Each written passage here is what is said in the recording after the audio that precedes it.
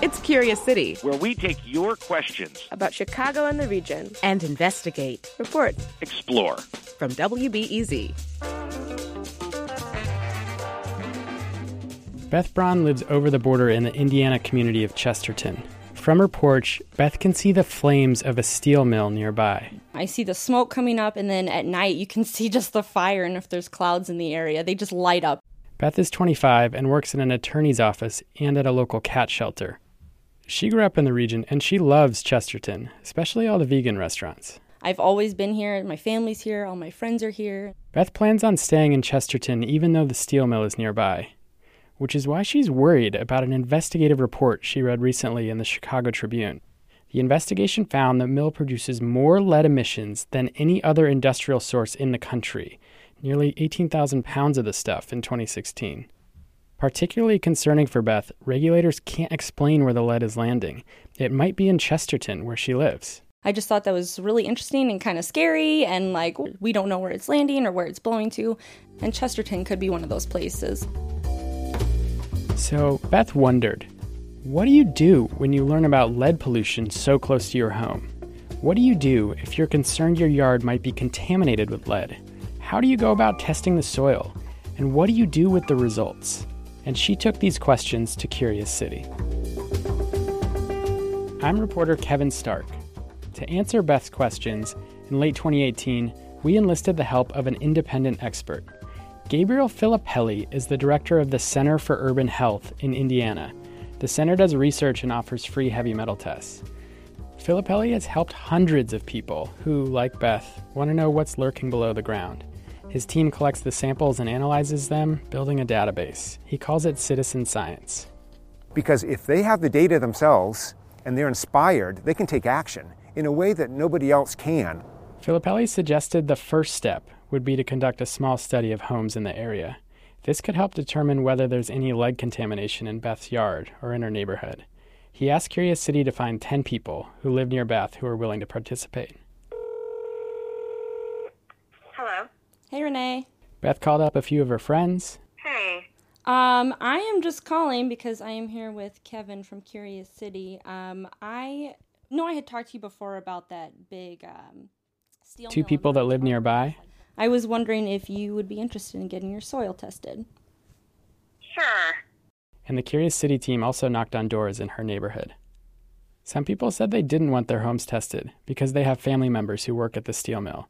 But after a week or so of searching, we found our 10 people. Hi, Beth. Hi. I'm Gabe. Nice to meet you. Nice to meet you, too. This is Stephanie. On a cold morning in early December, Filippelli shows up to supervise the testing.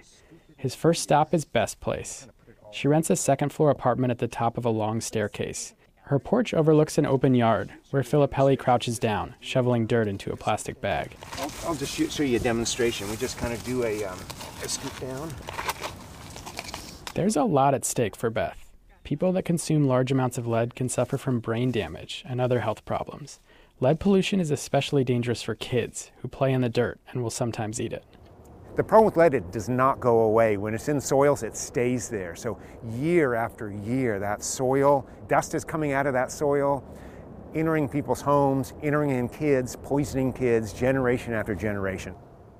Filippelli and Beth dig dirt samples from half a dozen spots scattered around her yard. Inside her house, Beth dumps the contents of her vacuum cleaner, a mixture of cat hair and dust, into another sample bag. This one has a lot. Our next stop is one of the people Beth recruited, her friend Michael Reed Jr. He's 23 and lives close to Beth. As he shovels dirt into a bag, he tells me people are concerned about lead pollution, and some assume the steel mill is polluting the community. Mikey, before Beth reached out about this, was this something you had been concerned about, the emissions and lead and stuff? Well, yeah, I feel like the mills have always been a concern, and they've always been a topic of conversation. Later, Filippelli will test all the samples collected from inside and outside the 10 different sites near Beth's apartment. It will take 2 weeks to analyze the samples in his lab and get the results back to Beth and her neighbors. The mill by Beth's house is run by ArcelorMittal, the largest steelmaker in the world. This ArcelorMittal plant releases more than twice the amount of lead emissions than all other industrial facilities in the region combined, according to the investigation by the Chicago Tribune. I spoke with Joel Mintz. He's an environmental law professor who works on regulatory issues around the country. Mintz worked as an enforcement attorney with the EPA during the late 1970s and early 1980s. He says the steel mill, which was run by a different company at the time, had lead pollution issues even back then. I thought of then as a problem child, meaning that there were significant emissions from smokestacks at the mill that were dark black smoke. Mintz says lead emission problems can fluctuate as pollution control equipment ages or gets upgraded. In 2011, EPA officials slapped ArcelorMittal with a Clean Air Act violation, which is like a regulatory equivalent of a warning shot. And can you tell me what's happening at ArcelorMittal now? I definitely think there's a serious air pollution emissions problem at that plant right now. ArcelorMittal declined to be interviewed for this story, but in an email, a company spokesperson says it takes these concerns seriously and has invested millions in pollution control equipment. In a blog post responding to the Chicago Tribune investigation, company executives said that they are not aware of any threat to human health from emissions at the Burns Harbor facility. The company says it's in compliance with its permits, and its emissions are monitored by a state system installed in 2013, nearby at the Port of Indiana. The Indiana Department of Environmental Management and the EPA review data from these monitors, and the company says that its lead levels are routinely below state and federal standards. But by law, the company is also required to self-report its lead emissions. And if it seems strange that the mill can be churning out a lot of lead into the air and still be below regulatory standards, that's because it is. For one, the air monitors don't pick up all the lead that leaves the plant. The state collects samples once a week, but only in one spot west of the mill. Mintz says air monitors are only reliable if they're positioned in the right spot, and he's not sure that's the case at ArcelorMittal. He says the mill could be a public health threat and in violation of federal rules. Late last fall, he registered a complaint with the EPA. As for Beth, he says, if I lived in the neighborhood, I would myself be concerned. Instead of blowing west towards the air monitors, the lead could be blowing north over Lake Michigan, or southeast towards Chesterton, according to the Chicago Tribune. Soil tests are the best way to understand where the lead is landing. And as easy as that sounds, communities have to really pressure the EPA to do soil testing. That's not happening where Beth lives. One reason could be jobs. More than 3,000 people work at the mill, and ArcelorMittal is a big part of the local tax base. Which brings us back to Filippelli's samples. If Filippelli's small study shows high levels of lead, the EPA might conduct a larger study around Beth's neighborhood. When Filippelli is all finished, we arrange for Beth to talk to him by phone at the WBEZ studios. So you have a clean bill of health inside your home. Yay! However, the bad news is that your outside environment, particularly the soils right next to your house, have very elevated amounts of basically every one of the heavy metals that we tested. So lead is at over 500 parts per million. Beth's results are mixed. Her lead numbers aren't high enough to trigger an automatic cleanup by the EPA, but they are high enough that she needs to do some kind of mitigation. The EPA's official standard says children shouldn't play in the yard and warns against growing vegetables when the lead level is higher than 400 parts per million. But the truth is, a lot of people, especially in this part of Indiana, have lead levels similar to Beth's yard. It's common in areas with heavy industry. In fact, Filippelli's home in Indianapolis tested with similar levels. To keep himself safe, he built raised garden beds and added lots of compost.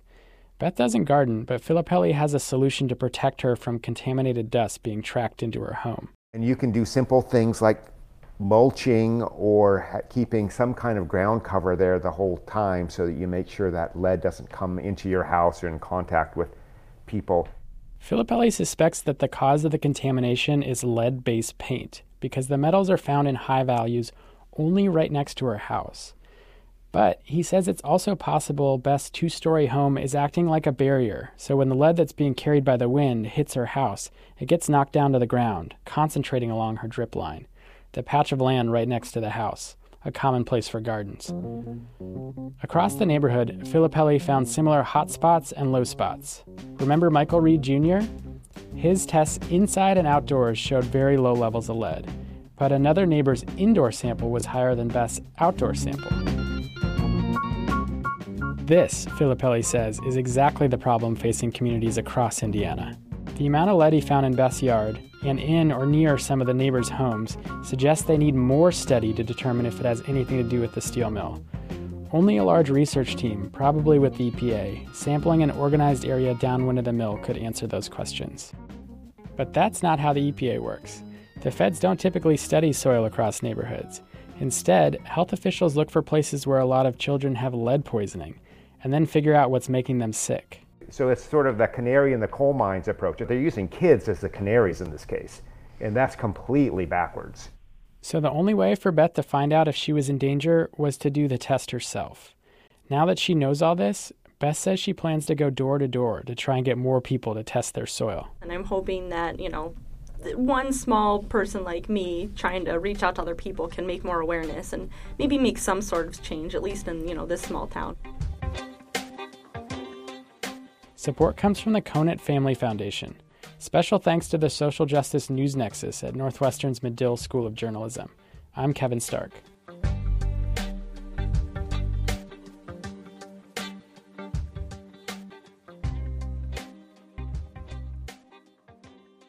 Next time on Curious City, a deep dive into Chicago's music history, including gospel, folk, jazz, and Mexican music from 1920s Chicago.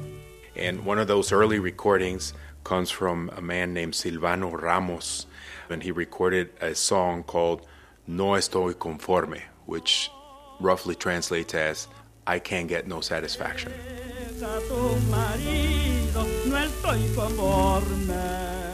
That's next time on WBEZ's Curious City.